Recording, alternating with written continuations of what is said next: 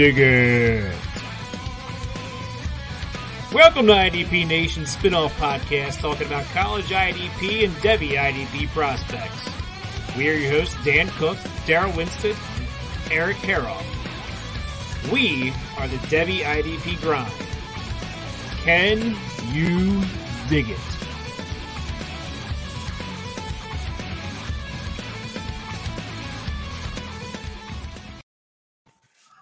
Welcome to the Devy IDP Grind, episode 20. This is our pre-national championship show. I am Daryl Winstead, and I'm joined by my co-host Eric Haroff. And we have a couple special guests in Kyle Bellafuel and Matt Donnelly. Hey, guys, how's it going? Good, and you, man? Yeah. Watching Cleveland put the beat down on Pittsburgh, always a good thing. I don't know if you can ask for a better day than Bills Mafia and the Dog Pound winning playoff games on the same day. As a football fan, this just made my day. I don't even know if that's even ever happened before. It has been a long time. Sheesh. Well, both teams. Buffalo hasn't won for 25 years. I think the last time the Browns won was 1994 themselves, when a Bill Belichick-led Browns team defeated the New England Patriots. Wow. Yeah, and they just showed it here on the screen. The first playoff road win for the Browns since 1969. Wow. That's been a minute. just a little bit. That's been a minute. Anyway, enough talk about that NFL. We are college-oriented, so we'll get started on that. We'll start with the news and notes. The big news that I saw today was Auburn's defensive end, Big Cat Bryant, has elected to enter the transfer portal, which kind of surprised me because I thought he would declare instead of just transferring. But so it'll be interesting to see where he lands. Well, Big Cat's an interesting one because we were kind of talking off the air a little bit about this. Big Cat coming in to this year was probably easily a top 5 interior D lineman, and his stock took a serious hit throughout the season this year. And the fact that he's moving on from Auburn, he's not even the first Auburn player, to my understanding. I think we're going to see a few more transfers before it's all said and done. Yeah, I do too, which is, while we're on Auburn, they've had one of their biggest players, their linebacker, Zacoby McClain, he says he's going to return. So he's one of their top 2 tackling linebackers from last year. So I don't know if they're going to wind up transferring with this coaching change that's in place, if they're just going to stay put. But I think Bryant left because Malzahn was out. So Yeah, they'll start seeing. We were already seeing it. A lot of these guys, the head coaches are gone, so they're just entering the transfer portal along with 300 other kids. Yeah, really made it interesting this year. That's for sure. And he's a senior, right, Coach? Got you on mute there. No, we talk about Big Cat here. Yeah, is he a senior? I'm just pulling up my spreadsheet here. I can't remember if he was a senior or a junior. He might be a junior. I can't remember right off the top of my head. All I know is I have to scroll down because he did. Yeah, he's a senior. Yeah, he's a senior. So he's taking advantage of the eligibility rule. So, yeah. Ever since they announced that, that's one thing I've been watching close is how many of these kids are going to take advantage of that and come back. And even if you declare, as long as you don't hire an agent, you can still return, right? Yep. So a certain point. Yeah, I think so. I think there's a certain deadline that you get your draft grades or whatever, and then you can decide if you want to continue on or whatever. So yeah, they got a declaration date. I just looked at it, but I can't remember what it is. But yeah, you have to make the official. Yeah, so interesting. Me and Eric's been watching this pretty close the last few weeks. So pretty much after we had talked about it, it seemed like a flurry of kids did it after we had talked about it that week, and I guess a lot of these kids, going from smaller schools and they're getting a chance at the bigger schools, kind of like Jabril Cox did. So, yep. Yeah, the transfer portal has been, man, it's been crazy. But some of these kids coming back, that's what I was interested in seeing. maybe you don't get the grade that you thought you would. You come back for another year or transfer somewhere else. But, yeah, it's been interesting. Especially with the potentially being no combine. Yeah, I know. See, that's another thing. I mean, how many of these kids are you're going to have to rely on your tape if there's no combines and pro days and all-star games and stuff like that. So far, the Senior Bowl is supposed to still be happening. So, but there's only so many people that gets invited to that. So be interesting to see how it all works out. Well, if you're in this process right now, if you're not invited as a senior, if you're not invited to at least 2 or 3 of these all-star games heading up to the Senior Bowl, you should probably take that time to go back to college for one more year. That's kind of where I'm looking at it right now. Yeah, that's kind of what I think. But I've seen some players declare, and I'm just kind of, I don't know if you should be going because I just don't think you're going to go as high as you're expecting. But maybe they'll change their mind or maybe it'll work out for them. So we'll see. South Carolina defensive back Jamie Robinson and their defensive tackle Keir Thomas have both transferred to Florida State. I think that's another result of a coaching change, which is huge for Florida State because they need some players right now. Yeah, they need all the talent they can get. We've lost quite a few guys, not only to the draft but the transfer portal, and I don't know what's going down at Florida State, but there's just it's been a revolving door.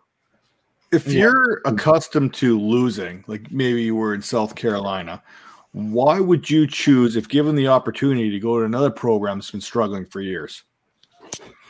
Namesake, I'm sure, but a little higher profile team, name-wise. I mean, Florida State has been struggling ever since Jimbo left. This is really when it started because they've went through 2 head coach. Well, they're on their second head coach now, so I think it's ever since Jimbo left, it kind of set them back a little bit. Yeah, I'm kind of with you. I question that too, but I mean, I guess it's just the higher name profile, especially with the coach. You know who the coach is there compared to not knowing it. South Carolina. I mean, that's because you're kind of up against the wall with these teams that don't have a new coach in place because you either have to declare for the draft or transfer. You can't really wait too much longer, so you're kind of up against it. Oklahoma defensive lineman Ronnie Perkins has declared for the draft. That'll be another big name on the draft boards this year.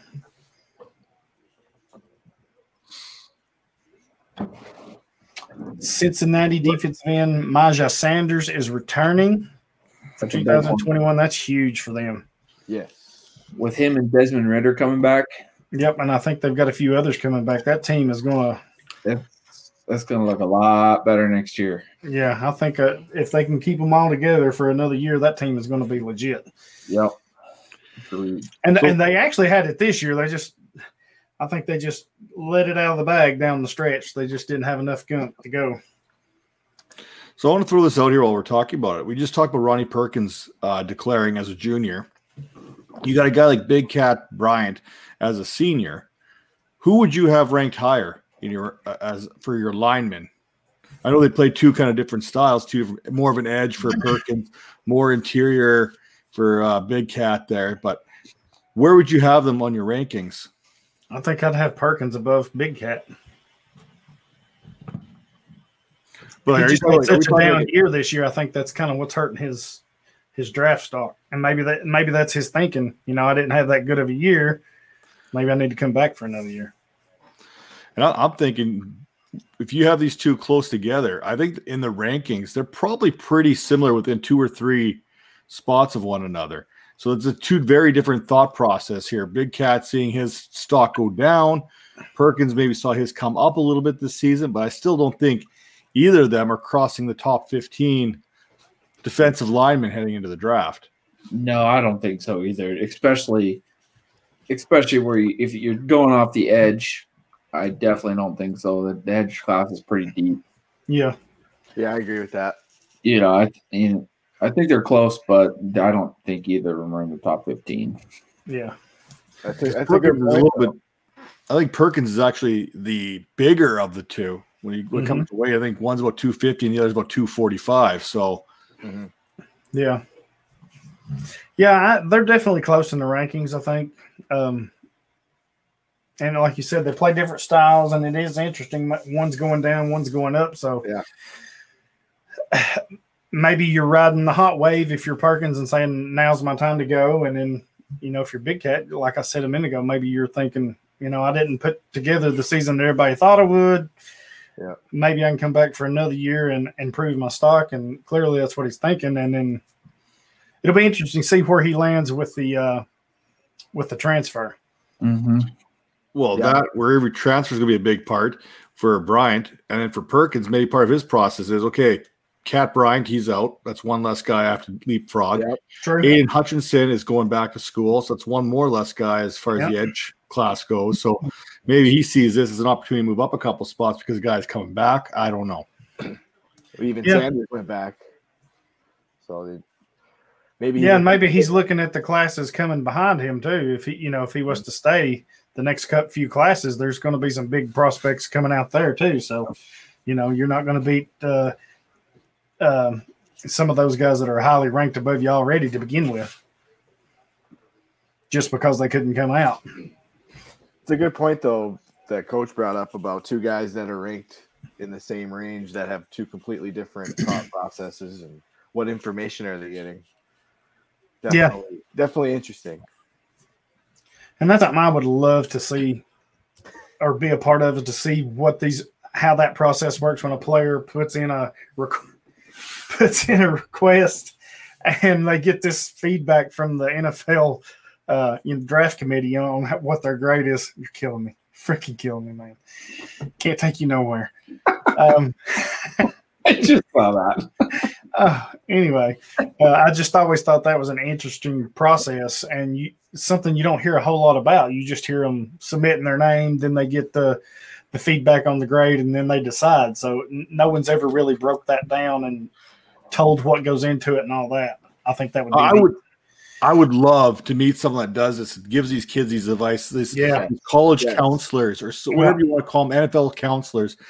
What is the process? How do you grade these guys? How do you give them these grades and then convince them whether they need to stay or go? Like, how does that process work? I know family and faith and everything kind of plays into the players' decision when it all comes down to their teammates and whatnot, but where do they get these numbers to determine if this kid is good enough to play? Yeah, I'd definitely like to check that out. I think it'd be interesting for sure. Yep. It would be interesting to be just a fly on the wall. Just how it goes. Yeah, the little behind the curtain peek at it would be awesome. Mm-hmm. Up next, this is somebody we all are high on. Tulsa linebacker Zaven Collins has won the Bednarik Award given to the top defensive player in college football, and man, he was something special this year. Yeah, he was. Yeah, you know what? Go ahead. I love Zaven Collins. I want to get on his hype train. I've been on his hype train the whole time. And it's like, no, everyone's on it now. You know what I mean? It's like, it's not as cool to be on it as it was before because everyone else is doing it. Right? You know what I'm saying? It's like at the beginning of the season when I jumped on the Collins train, there was like nobody on it. It was fantastic. I had all this room just to stretch out and, leg room like you wouldn't believe. And now we're talking about a guy who his draft stock went crazy high. With Parsons not playing this year, Zaven Collins carried the torch for the linebacker group for this 2020 class or 2021 or whatever. I don't even know how to pronounce it anymore. Yeah. But still, this class. Yeah. And see, even with this season being so mixed up and all these conferences starting on different schedules and different times, that was the one good thing I did like about that, because I got to watch more games of teams that I wouldn't normally get to see, and he was one of them because I was watching a Tulsa game earlier in the season, and that's how I got turned on to him. And I was like, man, where's this dude been? Or where have I been? How did I miss on him? That's kind of where I was at, too. I watched a Tulsa game by chance one night, and I'm just like, wow. And then you see a guy of his size. Was he 6'4", 260? Oh, gosh. And you just see the way he moves out there. He moves fluidly. He's fast. And then you see the highlight reels on SportsCenter or anywhere where he had those 2 pick sixes to either win the game or seal it. And you're just like, wow, this guy is just a playmaker, you know? Yeah. And what's interesting, and I want to hear your guys, I was watching a game later in the year on him, and I forget his teammate's name, the safeties they have at Tulsa, and they were talking about how much they have beefed up since their time at Tulsa. Yep. And apparently Collins was the same player, because they said, he come in while they're having a hard time. He's having a hard time even staying at linebacker because he's hitting the weight room so much. Do you all see him moving from linebacker? Because, like you said, 6'4", 260, that's huge for a linebacker. 6'4", 260 was beginning of the year size for him. Yeah. Yes. So I don't know what he's going to come into this make pretend. I don't know. Like I said, we don't know if there's going to be a combine. And we know we can't trust pro day numbers. We just can't. Which is going to make the draft an absolute crapshoot if there's no pro combine this year. But when you look at a guy to start the season, he's probably 6'4", 260. Probably through the season, he probably drops to about 245, give or take. That's kind of how it goes. Yep. Does he the way he played, if he's at 245, if that's his weight he played at, he may shed a few pounds. Yeah. Does he bulk up again and lose a little bit of whatever he had maybe at the beginning of the season? I don't know how it's going to work, but you're talking about a guy. We talked about Big Cat Bryant. We talked about Ronnie Perkins. Zaven Collins is the same size as these guys. He's bigger. Mm-hmm. He's bigger. Yeah. Yeah. Actually bigger. And he's patrolling the middle. And when you look at this linebacker class, you look at the other top linebacker as voted by the college football, Owasu Koromah from Notre Dame. The dude's like 6'1", 216 pounds. Mm-hmm. Two very different size comparisons here when you're talking about the top linebackers this past season. So is he a guy that can move up? Is Micah Parsons, we kind of joked about him maybe even playing safety because of his skill set and how he can also play a little bit with his hand in the dirt on the edge. But man, the things you can do with Zaven Collins are you can have him as your middle linebacker and almost drop him as a nose tackle. You know what I'm saying? Yeah, he's so athletic. He can cover. He can run. He can blitz. He can do everything. I see him as a completely different person or player than Owasu, because I see Owasu at that weight. He's strictly more of a pass rusher. He's like a Brian Burns, real kind of smaller guy, but just can go. I don't see Collins. Collins is he's huge. You just don't see linebackers that big with that kind of athleticism and speed and can do everything. You could see Collins end up playing on the edge or in the middle, whereas Owasu, you can see him playing, as linebacker or at safety. Yeah, with that size. Now I don't want to I'm not going to say Owasu is this next athlete, but we just watched the playoff game where they announced that Darius Leonard was weighing in at 215 pounds. Is Owasu the type of guy? And I think he could potentially be that type of player. Not that he is that player, but he has that potential to be that Darius Leonard player where he could play at 215 pounds at the linebacker position. Well, he certainly plays physical enough, too, for his size. You watch the tape, the dude gets after it. Yeah. No, that's a great point. But being 215 pounds against college kids and being 215 pounds against pros is two different very different things. Yeah. Like you said, it also made me feel very inadequate when I found out that Darius Leonard dropped to 215, and during COVID I ballooned up to 240. So, and one of us was clearly not in the weight room. One of these is not like the other. Oh shoot! And good stuff. Moving on here, I mentioned Zakoby McClain returning for Auburn. That's big for them. He's their number 2 tackler and their number 1 tackler. I forget his name off the top of my head. He's coming back. But Clemson's linebacker James Skalski is returning. Love that. He is such a throwback to the old style of linebacker.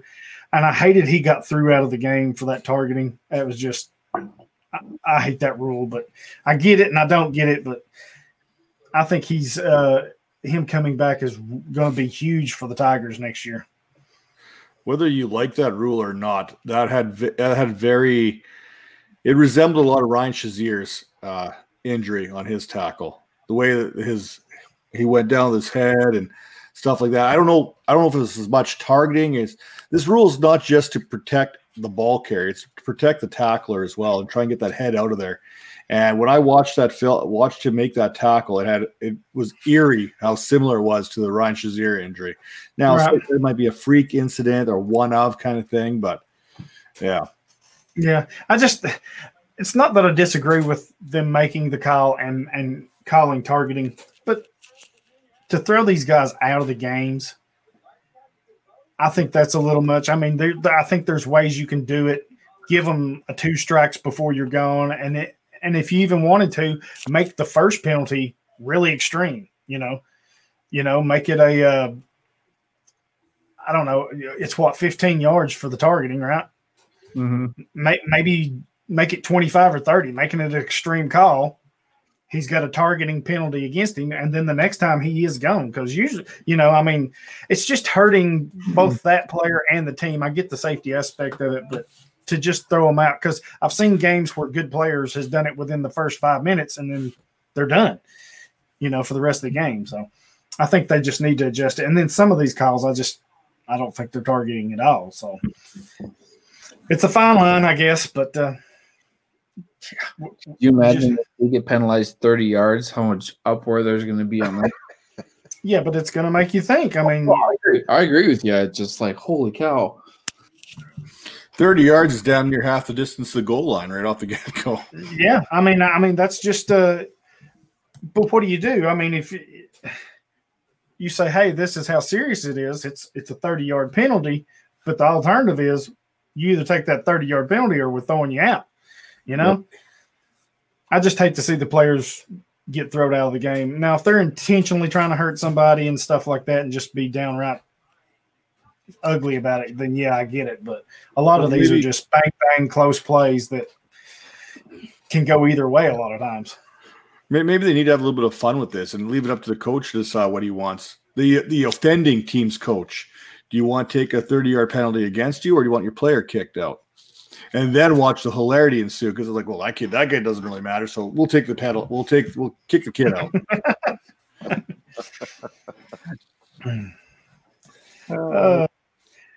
Speaking of transfers, Kansas corner Elijah Jones has transferred to Oregon State. That'll be a good get for them. He did really well for Kansas, one of their better secondary players. And then our last 2 bit of news is something me and Eric watched over the weekend or a couple weekends ago. It's recruiting news. The number 1 overall player in this year's cycle, 5-star defensive end Corey Foreman, shocked everyone and committed to the USC Trojans. Staying close to home. A lot of people thought he was headed to Clemson. Arizona State had made up a lot of ground with their NFL coaching staff. A lot of people thought maybe those would be the 2. Like Eric said, I thought he was going to stay home, and that's where he did. I mean, he's just right down the road from them. So that's a huge get for the Trojans. Yep, it is. Yeah, it's huge. It's absolutely huge. In my opinion, he's a dumbass for doing it, but I don't know his circumstances. I know I personally wouldn't want to go play for USC when I'm looking at Clemson as an option, but obviously that's across the country. But like you guys said, Arizona State's making some noise in that right now. Oh, yeah, they are. They're recruiting well. They're playing well. They're further ahead, I think, than USC is as far as development. I think so, too. And I'm kind of surprised that he didn't go that route.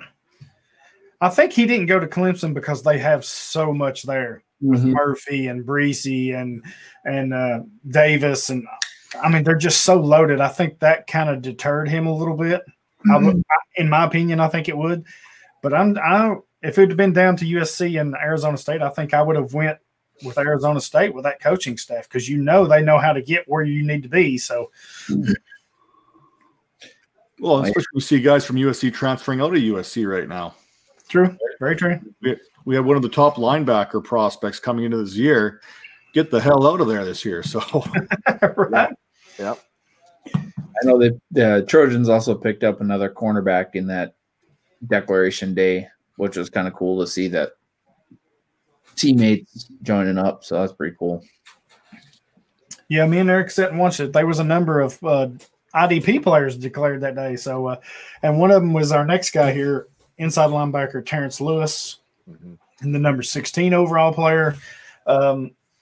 he was down to a number of teams, including Tennessee, and he shocked everybody and went completely the other way and went to Maryland. And he had some big names, schools on his list, and whatever they sold him, he was buying. So he went to Maryland, which is a huge get for them. Yeah, I think of the 9 players that declared on that show, I think 7 of them were IDP guys. So that was pretty cool to see. I know Nebraska got a big commit, a linebacker commit. I forget his name right off. I think he was from Hawaii, so he went to them. Yeah. He's a big time player too. So Wyndon Ohulali. That's why I said I couldn't remember his name. I know, yeah, that was a big. I remember. Yeah, and I was watching when I watched that. He said he had never been to Nebraska or anything like that, and. Nope. He took it, took his word from the coaching staff and all that. And I'm like, that's pretty broad. That's bold. Oh, you're going to Nebraska. So, I mean, I don't know how many. Nebraska don't like to cheer for Nebraska. So many Nebraska fans here in Colorado. All right. That does it for our news and notes. Before we get to our main event and some other things, we've got a sponsor we need to promote. Thrive Fantasy app. They're a player prop betting site. You can go over there and build teams, bet on props, however you want to do it that way. You can use our promo code DIG100, if I could get it out, and they'll match your deposits up to, I think it's $75. And it's just a different way of playing fantasy. Instead of building your teams and playing off stats, you're betting on player prop things such as 100-yard games or the over-under on this. So it's a different way to look at it. Really nice app. I've checked it out. It's pretty cool. It's different, and it's growing every day. They're giving away different things, deposits and bonuses and all this good stuff. So be sure to go over and check them out, and at the same time, help us out here at the Dig Podcast. So on to our main event now. We all know tomorrow's the big day, National Championship Day. Alabama, Ohio State. Me and Eric were in the same boat in the in the semis there. We both picked Alabama to win. We come out looking good there. We both picked Clemson to win, and we both look like we got egg on our face. So for this one, you got Alabama, high-powered offense. Defense has been getting better. Ohio State, I think they just kind of got hot at the right time a little bit, but I don't know that they have the team defensively to stop Alabama, because we've seen even some of the better teams that Alabama's played, and they still hanging 40-plus on them. So I don't think that changes here. I've got Alabama winning 47-25. Yeah, I was disappointed to see Clemson get shown up that badly last week. But, I mean, Ohio State, they came out to play. I think they had a little chip on their shoulder, and they proved it. Especially Justin Fields. I know he got a lot of flack for the game against Northwestern, but he certainly, I mean, it was just deep all day. But I don't think they can do it again. I got Alabama winning 38-24. I mean, I'd love to see Ohio State win, but I don't think it's going to happen. I also have Alabama winning. Hard for me to pick Ohio State being a Michigan fan, but I definitely think I'm going to go with Alabama. I'm very curious to see if Ohio State can run the ball like they have been with Trey Sermon against Alabama. Also, if Justin Fields continues to play like that. But yeah, like Daryl said, Alabama's offense is just tough to stop, and I'm gonna give them the nod here. Roll Tide.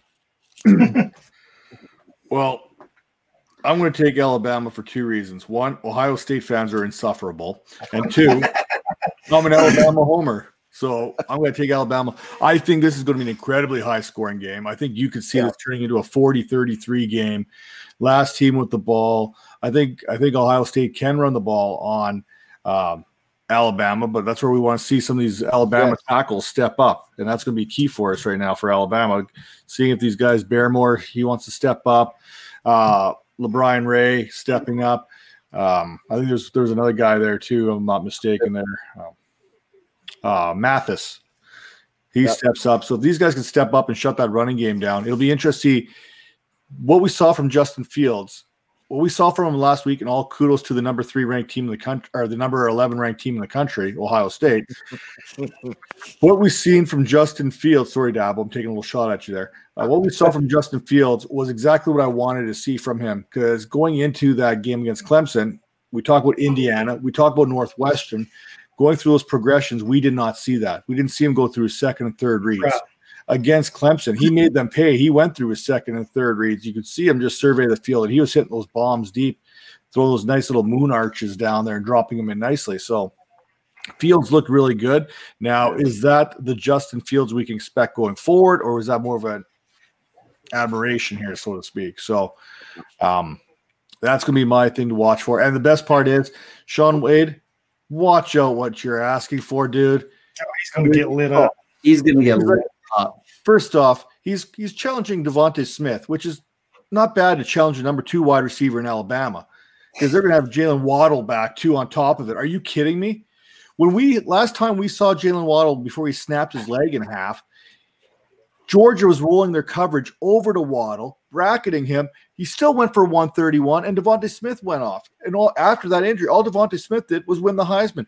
Waddle gives you more cushion than any corner I've watched on film. And if you're going to give guys like Waddle and Devonta Smith any cushion, they're going to catch you slants of these bubble screens, and they're going to make you look silly. And the second you step up on them, thinking you can be physical with them, they're going to light you up and burn you. Yeah, he just starts belling way too early in coverage. And you can backdoor him, come back him to death with those plays. And if you're given that much that much of a blanket or whatever I'm trying to say, I can't get it out of my mouth, but if you're giving him that much space, players like Waddle and Devontae Smith are just going to eat him alive. There's no chance.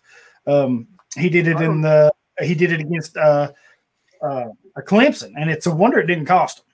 I mean, because he had some bad plays against them. And speaking of that, I think when Skalski got ejected, I think that kind of changed the game for them. And if you get Waddle back in your lineup, and this is a big if, man, if Waddle plays, he's going back up to my number 1 wide receiver. I've already put him down on our little sheet there for the magazine.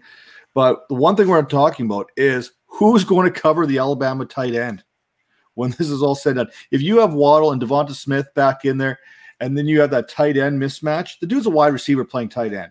He's basically at this moment a poor man's Kyle Pitts. Is it Billingsley? Is that the right name? Mm-hmm.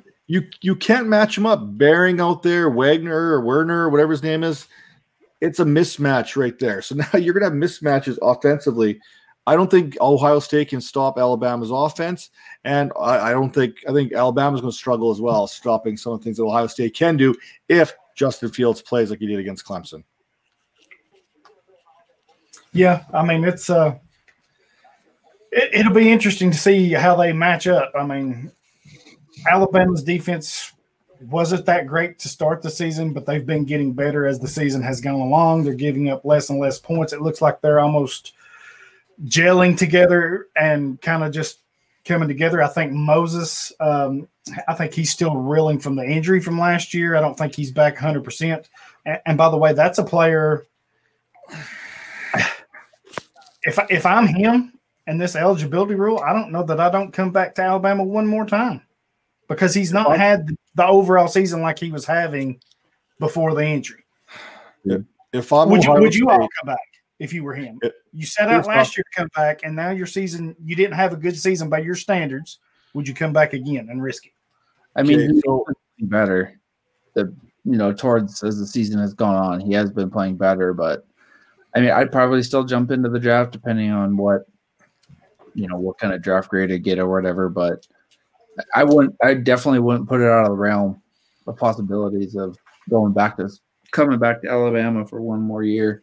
I think at best he's maybe a second rounder right now. I agree with that. I think he's a second rounder compared to where he was being projected as an early, or not early, but a first rounder before the injury. Mm-hmm. I just think the injuries hurt him, and I think it's taking him longer than expected to kind of get back from that. I'm all for doing what's best for you, but if what's best long term, money wise and all that, is coming back another year, I'm not hating that either.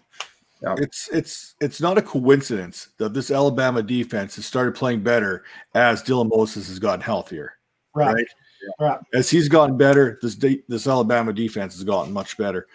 On the flip side here, we're still talking about a guy who's going to rank in the top 7 as far as linebackers go. 7, yes, give or take. Early second, mid-second round kind of grades where we anticipate him. Where the NFL anticipates him, I don't know. In the back of Dylan Moses' head, you've already suffered a pretty substantial injury in your college career. Mm-hmm. Do you want to risk that next year by coming back? That's where I don't sure. You've already had one significant injury. I think you got to go. If you're still in that top 10 linebackers, you're going to get a second round grade. I think you have to leave. Now, he makes things interesting because Trey Sermon in the pass catching game against Dylan Moses is a mismatch because Moses' pass coverage has not been good, and teams have got him on flags. He's been clutching. He's been grabbing because that speed's not 100% where it needs to be right now. And I think that's a spot that Ohio State can definitely take advantage of. Yep, I agree. That's a great point. Yeah, you see it a lot with Moses. He's grabbing and getting flagged, and it's he's been coming around, but yeah, obviously he's not quite fully recovered yet. But it's a great point made there, Coach. Like, if he's getting the second round grade or day 2 grade or whatever, does he go with that already suffering the significant injury to risk it, or does he? And if he comes out and has a huge game, if he comes out and has a huge game, then we've seen this with Alabama in the past. Deron Payne, he was kind of and then had that 2-game stretch where in the playoffs where I think they won that year. Alabama won it over Clemson. Yeah. He played lights out, and it catapulted his draft stock. And I can see the same type of thing happen with Moses. If he comes out tomorrow night and just has a huge game, then that's going to answer a lot of the questions that people have, scouts have, coaches have. Yeah. A 1 or 2 games like that can just, at the end of the season, it's almost kind of the last thing you remember type effect. And if he can put out a good performance, then it could do a lot for him. But I agree. And I just find it interesting with this no eligibility rule with all these players because everything ties together, the draft grades. Do you risk it? Do you not? And just really interesting to me. Yes. Like you were saying, they have the big games at the right time. I know it's a totally different situation, but last year with Patrick Queen having the big game there at the end of the year really catapulted his stock. So having a big game at the right time can really get your stock up. So it's a big night for him tomorrow for sure. It's a big night for a bunch of them. Werner and Sean Wade, if he can come out and play better than he has been, but the way he bails and just gives up too much area, he's going to have to fix that. The lineman. I forgot his name, Coach. You just said him. Alabama's defensive lineman. Barmore, yeah. I can almost see him having the same type of track or following that Payne had. It's almost like he comes out and has a big time performance that could really catapult him too. So there'll be a lot of players. I mean, you've got 3, 4. You're going to have 4 of the 5 Heisman candidates out there with Najee Harris, Devontae Smith, Mac Jones, Justin Fields. Everybody's going to expect high-scoring explosion plays, but whoever can make some plays on defense, I think is going to win the game. Yeah, I agree. And like I said, it'll be very interesting to see. The one I really kind of want to watch is I have a feeling I know how it's going to go, but it's going to be what Shaun Wade does. He played the first 2 years. He was behind Damon Arnett and Jeffrey Okudah, and he played slot. But now, this year he's playing outside. So that's the matchup I really want to see. Yeah. See if what Shaun Wade can actually do. Speaking of Shaun Wade, you want to see what we're talking about. Watch Shaun Wade when he's on the field, and then flip it over to Bama when they're on the field, and watch Patrick Surtain. you'll see the difference, and you'll see what we're talking about. Agreed. Or even Josh Jobe from Alabama. Yeah, Jobe. Yeah, really like him. I think he's shot himself up draft boards too. Because obviously he's opposite of Surtain. So right. Let's attack the other side. But Jobe's doing just as good a job as Surtain is. Well, I just want to say right now that I'm very proud of how Ohio State got to the national championship game, being the number 2 team out of Ohio. So kudos to them. Yes. But also, isn't this something we're talking about? All these players. I know this is an IDP show, but we've mentioned Justin Fields and but that was the first time we've mentioned a certain Mac Jones here too, who was the number 3 guy in the Heisman Trophy, followed by some other guy, plus another running back from Alabama, Najee Harris. We got 3 Heisman finalists on that Alabama offense. That's going to make things interesting. And I got news for you. Kyle Trask should never have been a finalist to begin with. And he's going to drop way down. Yes, he is. Jones is going to pass him in the draft class. Oh, Jones passed him like months ago, man. Trask, I know he did, but there's a lot of people that they're all in on Trask. I think what you're going to see in the draft, I think you're going to see Mac Jones has a very specific market for him.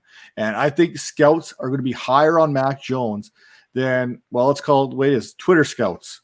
I think the NFL personnel is going to be higher on Mac Jones than even what Twitter is right now, which really shouldn't surprise anyone because, let's be honest, there's a handful of guys who are really good at what they do on Twitter. But when it comes to the scouting, often personnel guys have their guys already lined up, especially if we're talking about a draft that's not going to have a combine. Yeah. Yep.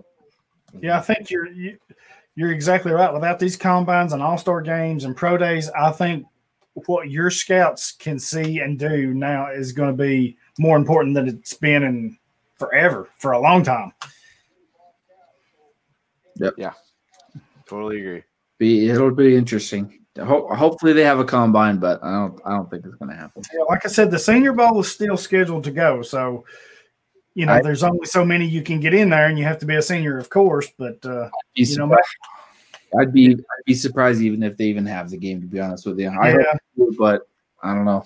With the way everything's going on, I could see it being canceled at the last minute. Yeah, I've not heard from any of the other bowls yet that's being canceled. I think they're kind of waiting to see, more or less. But how do you have these? Because these all-star games, so to speak, there's a waiting period between each game before you can get there.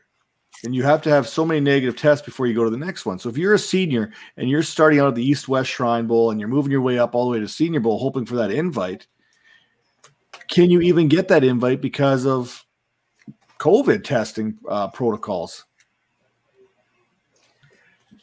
We are literally, what day is today? Today is the 10th. We're 20 days out from the Senior Bowl. Yeah, and those invites have been sent and accepted, and I would have to imagine the others have too. I know I've seen a lot of Hula Bowl invites and stuff like that, so I would imagine any of these bowls like that, they've sent their invites out. So I don't know. This COVID stuff ain't going away anytime soon, so I think you just probably treat it kind of like you've been doing the games, these players are going to kind of have to prioritize in a way and realize how important these bowls and stuff is and keep themselves quarantined until it's just time to show up for where they need to be. I don't know what the answer is, but it sucks that they're not going to be able to have them if they choose not to. So we talked about Shaun Wade and where he is in the draft and what he does, but I want to put you guys up on the spot here. Who would you rather have, Shaun Wade or Paulson Adebo from Stanford? Because he hasn't played. We haven't seen him. We haven't talked about his name. Kind of just disappeared going into the season, right? I would take talk about him. I'm going Shaun Wade, but not playing him outside. Keep him in the slot. Keep him in the slot or put him at safety, like strong safety or something. But I know where he doesn't have to do a lot of coverage where he can, roam the field or whatever he wants to do. But I'd keep him. I would not put him on the outside. And I'm going Shaun Wade.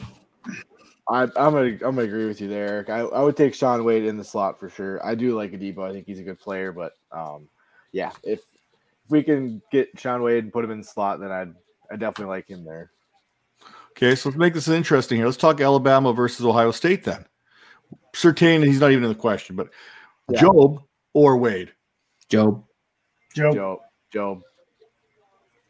I think Wade's a good corner. He is. But you just cannot continuously bail like that early. It's almost like he's turning and bailing instantly, and that you can't do that. You can't be that lax in coverage and give up that much room.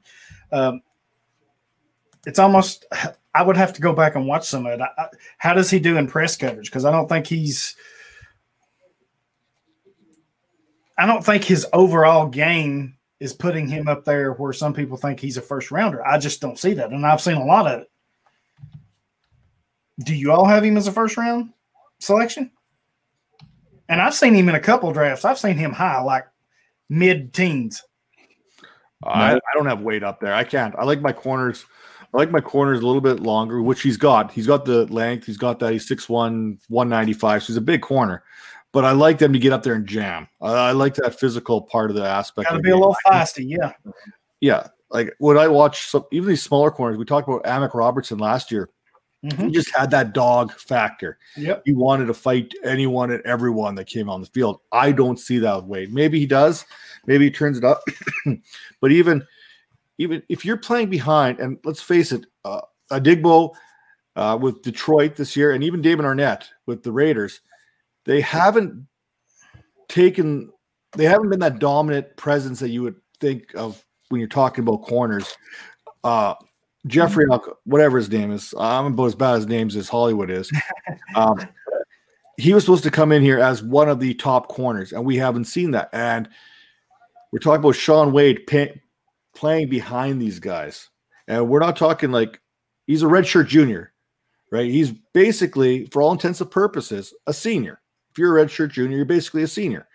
So I just can't trust him. I got him a little bit down. I think I got about number 9-ish now on my rankings. But see, I think he's a player that should come back again for another year.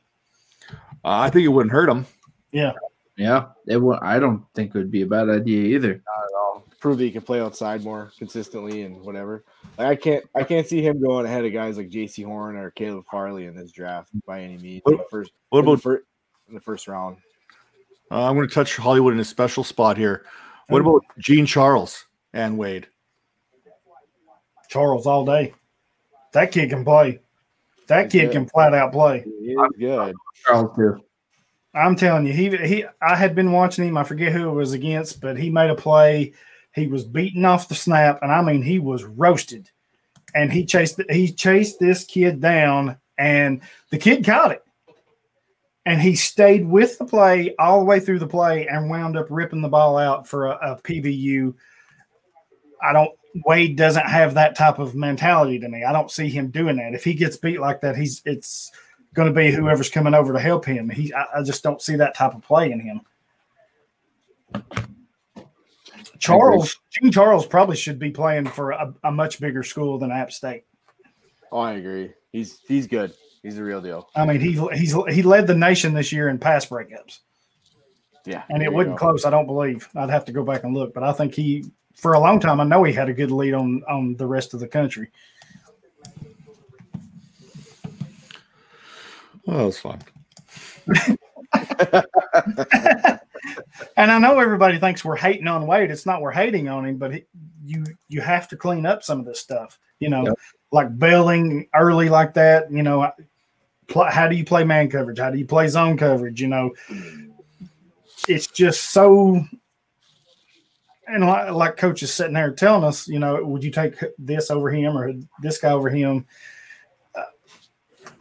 Me and Coach, when it comes to corners, I think we're a lot alike. We want that, as he calls it, dog mentality, that little bit of fight in you.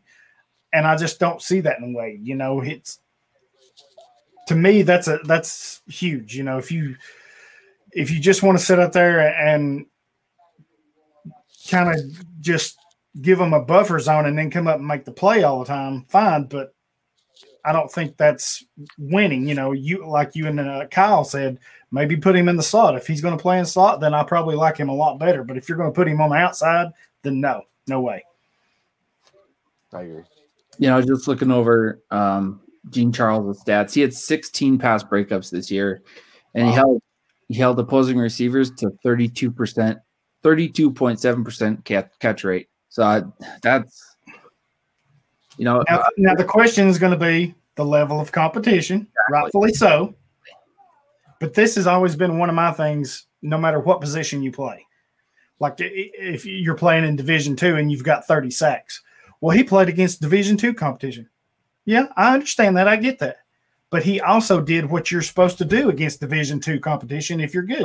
You're supposed to dominate. Yes. Because if you don't dominate against them, you're going to be questioned. Right. You're going to be questionable when it comes to the next. Exactly.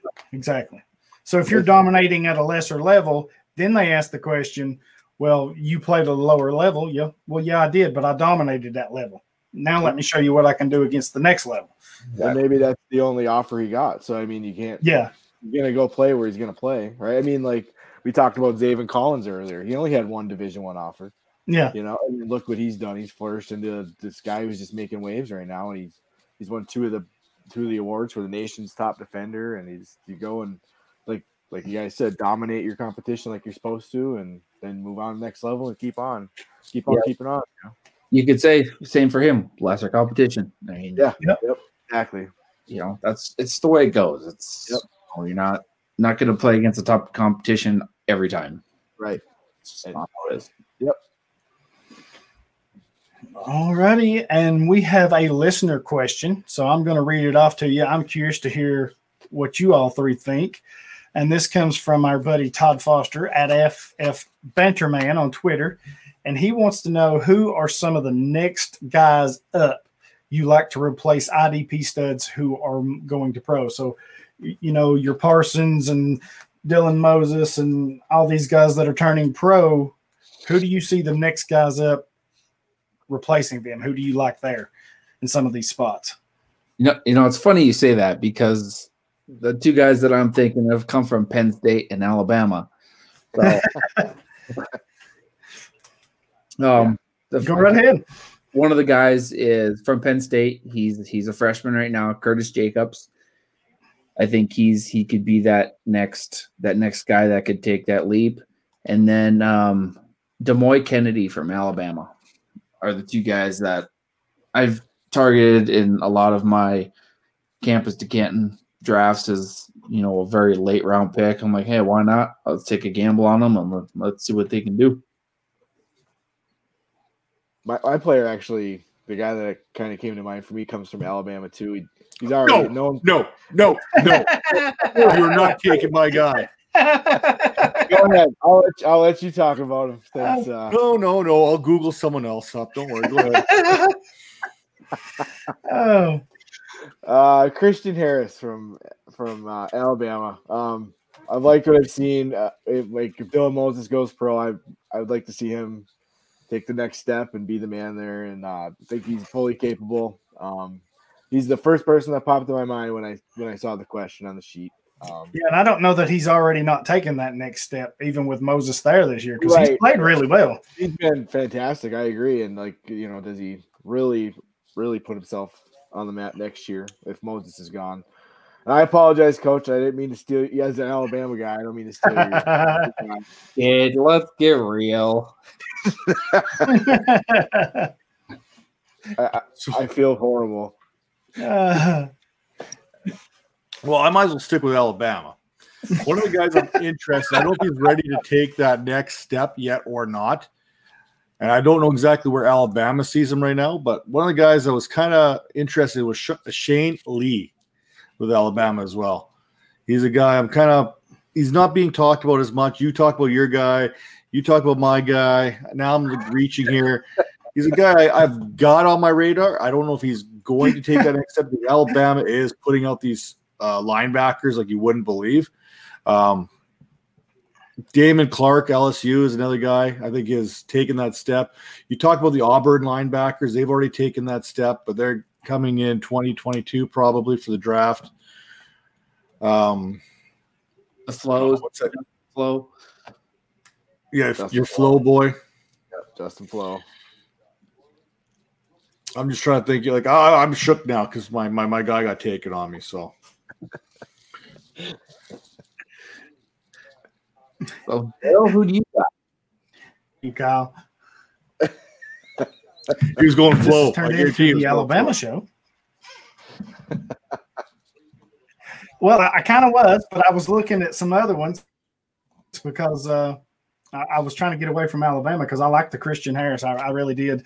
One for me, and I don't know that I don't want to say that he's taken the next step, but he's a redshirt freshman. He only played one freshman. He plays in the SEC. He played one game, was hurt or whatever, redshirted. This past year, he played all 10 games for them, had 99 tackles as a redshirt freshman. So to see him maybe take the next step, and one of the most improved teams in the SEC is Arkansas, and this kid is Jalen Catalan, defensive back for them. 5'10", 189. I'm telling you, this kid can flat out play for them all over the field. 99 tackles, 3 interceptions, 4 pass deflections, 2 forced fumbles. They wasn't much that he couldn't do. And again, this again, 5'10", 189. There's some linebackers that don't put up numbers that good. Yeah, that's impressive. Trying to think. Yeah, I think this year is going to be huge, or next year is going to be huge for Justin Flowe. He'll get in there and do his thing. Said he lost this year with an injury, but it would have been cool to see him and Noah Sewell and Thibodeau, and next year hopefully he can Flo can play with his brother Jonathan, who committed to Oregon as well. So yeah, and I mean you got to think about a player like Corey Foreman. Now that he's going to USC, where does he step in immediately and impact? Not everybody can be Kayvon Thibodeau and start as a true freshman, or a Henry To'oTo'o and start as a true freshman. Sometimes there has to be an opportunity there, even if you have the skill. Sometimes you don't make it. If you're on a team like Alabama where they're loaded, it's hard for you to crack as a true freshman, or Clemson, it's hard for you to crack as a true freshman, which somebody me and Eric has talked about a lot on here, Brian Breesy for Clemson. As loaded as they are on that front line, for him to come in and start for them, I don't think we've even began to see how good this kid's going to be. He is something else, especially to be that size. Elephant among cats. Elephant among cats, yes. Eric will never, ever let me live that one down. I won't. I feel like Eric wrote down the name Shane Lee when I said that earlier, too. It made me feel uncomfortable. Oh boy. So any other players y'all want to talk about? We'll do a little free-for-all session here. Just any players or anything, coaching changes, that's going to affect things for players, whatever you got in mind. High school recruits coming in, because there's plenty of them. Well, I'll leave the high school boys to Kyle when he looks at that kind of stuff. It's not really my style here. I guess I earned that dig for stealing your guy, right? It is. I'm actually shook. I took like the 3rd string middle linebacker from Alabama. What did you think about Texas firing Jared Cohen and getting Steve Sarkisian? I was shocked they fired him. Oh man, Texas. It is true. Everything's bigger, even idiots in Texas. What has led anyone to believe that Sarkisian can lead a team, lead a program, lead anything? Is he? I don't know. I'm not even sure he's a good coordinator, to be honest with you. Alabama is loaded. I could call plays for Alabama and we'd have success. You know what I'm saying? They are, but I would say he's a good coordinator, offensive coordinator, because in the past, Alabama's been mostly they ride that defense, and now this year, you could even go back to last year, you have seen more of that high-powered offense, with Tua and Jalen Hurts and now Mac Jones and all these freaking receivers and more before it was more of the running backs with the Mark Ingrams and Derrick Henrys and those type of players and play defense. And now they've opened it up. So there is a change in Alabama, and I think Sarkisian has a lot to do with that. Is he going to be any worse than what Texas had already with Herman? I don't know. I don't know why Herman didn't. Well, see, I don't want to say he didn't succeed because he had some pretty good teams with good records down there. 9-4, I think, was the best right off the top of my head, I think. But I think if you're looking for more offensive-oriented type stuff as far as the recruits go, because there's a huge recruiting bed in Texas. Mm-hmm. So getting the prospects shouldn't be a problem. If you can't recruit in Texas, there's something wrong. Yeah, I just thought it was interesting to see that they gave up on him. I mean, so quick. Didn't he have like 3 years left on his deal or something like that? But that sounds right. But you know what it is? Their teams they're wanting to win now, and they don't want to hold out, because you look at, a lot of these guys that he recruited, they're just starting to come into their own. So, yeah, and I know it sucks to lose and whatnot, but you got to give somebody a chance a little bit. Does Ehlinger come back? I know we're an IDP show, but does he come back? Because he got hurt in that last game and couldn't come in. You couldn't finish the game, so. Was he thinking about coming back before this firing? Does he still think about coming back? Because where would you all put him in your quarterback rankings?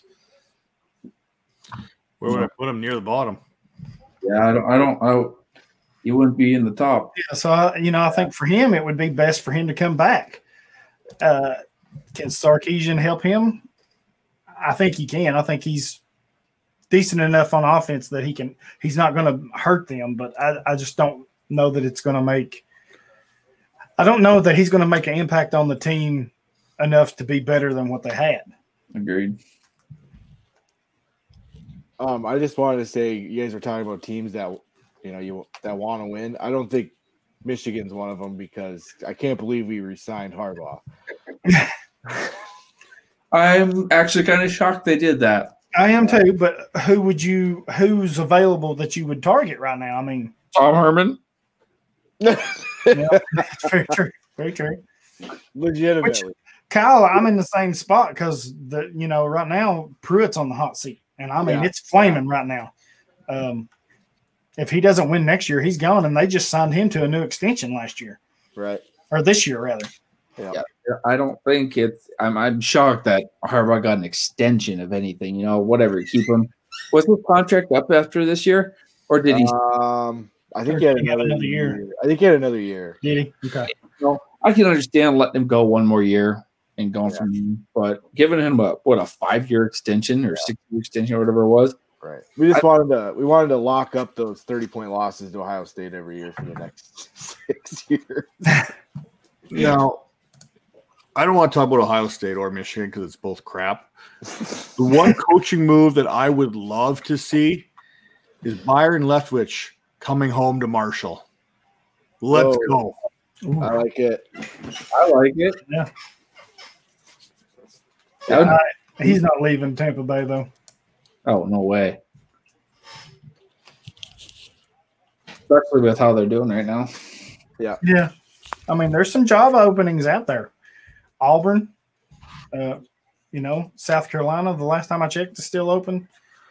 Like I mentioned a minute ago, I don't know that Pruitt's going to be our coach starting the season.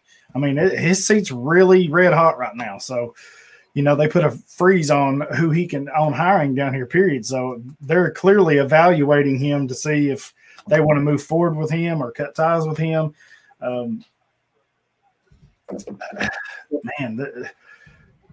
What about Dan? Boise State had a changeover. Was it Boise State that had a change in head coach? they signed the Oregon defensive coordinator. Who do you want to bring? If you get rid of Pruitt, who do you want to bring in? I don't know. I've just been listening. It's kind of weird this year compared to what it's been in the past years with Dooley and freaking Butch Jones and those guys. But one name that I have been hearing, not from just fans, but, local radio and some of that stuff. Well, actually two names, but one of them has been Campbell from Iowa State. They would put him on the short list. And the other one would be Gus Malzahn that was at Auburn. Yeah, that's kind of what I'm thinking. And I don't think you're getting Campbell, because I've heard Campbell has been turning down interviews with teams like the Jets and stuff like that too. So I think he's happy. Well, we talked about it's slipping my mind here now. I would like to have Campbell compare with what he's doing at Iowa State. Yes. Moving to an SEC school, man, that'd be a big time get. But what teams like Iowa State and Cincinnati have done, and players they're retaining going into next year, I would think Campbell would be crazy. Iowa State is my early favorite, even with Oklahoma, to win the division conference, because they're bringing like everyone back next year. Yeah, I definitely think Iowa State's a front runner next year for them. Yeah, I think they're tight end back too. Iowa State. Charlie Kohler. Yep. Big fan of the show. Well, thank you. I said Charlie Kohler. He's a big fan of the show. He's never seen it, but he's a big fan. Big fan of the IDP show. Yeah. Yep. It just helps him understand the defenses he's seeing going forward, right? So, yeah. Well, that about does it. Unless you all have something else, any topics, anything you want to discuss? I'm good. Not you, Coach. Not you. I was asking the other two because I know you. I know better. Well, I was going to ask you, what do you do with your teenage daughter when she goes through certain phases of her life? I don't know. I don't have one. I don't know. I saw you'd be good at information. Like, what kind of defense should we play on this? Like, I'm thinking of a zone right now where I just kind of sit back and. Oh, Lord. This is why we don't have guests right here. Engage 8 list right there. We're just bringing the farm. Oh, shoot. So let's just go around the room and you guys. Oh, I know what we can do before we do that. And you mentioned it a minute ago, Coach, our magazine. Why don't you go ahead and promote that real big for us right here? Promote the magazine. So for anyone who's listening right now, you don't understand, Eric and Hollywood and even Kyle we let write with us this year. I know it's kind of like our special project where we bring some underprivileged writer in to help us with the magazine publication. Take them under our wing. Last year he started with doing some rankings. We brought him in late to the process. We thought numbers, count to 20, count to 30 would work for him. So this year we're letting him use words. And we're going to pound out the second annual. Can you guys be professional here? We got the second annual IDP Guys draft magazine coming up where we profile these players coming into the draft this year. It's going to be a little bit more difficult because of the situations with the combine and whatnot, but we're doing our best here, pounding out these profiles, rankings, profiles, maybe throw a few articles in there. You're going to want to check it out. Head over to IDP Guys there, and make sure you get on the early list. Catch the latest from Kyle Belfield. I'm just happy to be here. Yeah, they were. You guys were nice enough to let me write this year. You gave me all the punters and kickers and. Just a heads up, we did give Kyle all the punters and kickers. We're not actually publishing any punters or kickers in the magazine. I'll write them anyway. But there are some big plans for the IDP Guys. Not only are we profiling these guys and putting in writing and putting pen to paper here, but you'll also be able to get extras that don't necessarily make the magazine. You'll be able to get that on the website itself. So there's some pretty Nate Cheat on there. At Nate Cheat, he's doing some fantastic things there with the whole revamping of the IDP Guys website. And I don't know if you want me to talk about me or you just want me to keep pumping this magazine out there. First of all, note to self: don't let Coach promote anything ever again. But go ahead and tell them where they can find you and all your good work, and you and your 40-inch stash there. Go ahead and tell them. Oh, it's real and it's spectacular. So yeah, like Hollywood said, you don't want me to promote Blue Chew, and you don't want me to promote Manscaped because I got some information to give you all, but we can talk about that in the DMs, so just slide on in there. What DMs exactly? At Dynasty Vipers, we're good to help you there. At Dingus4 as the Twitter handle that you cannot see because apparently we're not recording live, so you can't see it on the screen, but it says at Dingus4. Head over there, give me a follow, give me whatever you got to do. I'll take anything. I'm desperate. Also, check out the Dynasty Vipers Vipercast. We kind of record every Wednesday-ish. Obviously, in the offseason, things change. Same with the Devi IDP grind. You're not necessarily going to catch everything on a certain day. Things may be getting pushed. Things are going to move. It's going to be a very fluid offseason here, but we got some big things. So you're going to want to head over to the YouTube channel, hit that subscribe, and turn those notifications way on up because we got some major guests coming. We're going to fire off our first one here this Wednesday at 10 p.m. Eastern. It's going to be fantastic. Coming right off the heels of the national championship, we got one of the best guys when it comes to evaluating talent out there right now. I can't wait to share this. I'll probably drop that here on the Twitter, so make sure you're following the Dynasty Vipers and at Dingus4, who's also no IDP expert. All right, Kyle. You're up. Top that. I'm almost, yeah, exactly. I'm almost scared to talk at this point. I can't with him. I just can't. Yeah.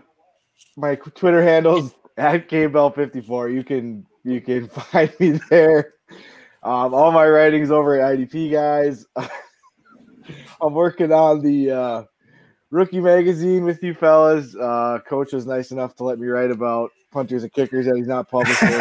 And hit me up if you have any questions about IDP, football, music, whatever. Always down to chat. I'm going to stop right there. Anything more, Coach usually gets me. All right. Eric, you're up. All right. You guys can find me on Twitter at EJH1528 IDP. I do my IDP writing over at Dynasty Nerds and NFL draft content at the NFL Draft Bible, and also working on the magazine. Find me over doing the Devi IDP stuff at IDP guys. Yep. You can find me at Hollywood Titan on Twitter. You can find me on Facebook, on the Any Given Sunday page, Reddit, basically anywhere I write for IDP guys, do all the writing there. Their site's currently down, but we'll be back up pretty soon. Nate is reorganizing that, and it's going to be amazing when he gets done. Can't wait to do that. Of course, we're all working on the magazine. Can't wait to see what Kyle does with the punters and kickers. And then, of course, I do the IDP Nation podcast, which Kyle has been filling in for Dan while he's been out. We've been pumping out the shows on the regular, been doing some good stuff there. And then here on Davy Grind with Eric, and kind of piggybacking off of what Coach said, you're going to want to stay tuned to us too. We're not recording live, but you can go over and follow us on the YouTube page or whatever. Stay tuned because we have a couple of interviews coming pretty soon. So not sure. We're working around their schedule, and as soon as they tell us what's best time and day for them, we're going to try to set something up and get those recorded.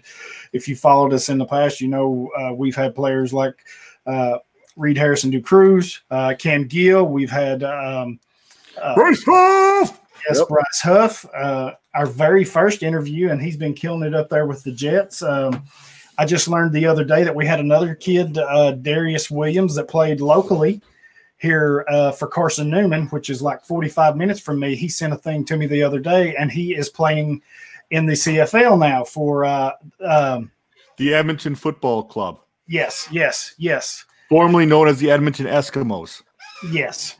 So was so glad to see that. That makes that's 3 players that we've got on teams now. So looking to get some more of these guys, and I think the 2 that we got coming up, are going to be maybe two of our bigger ones.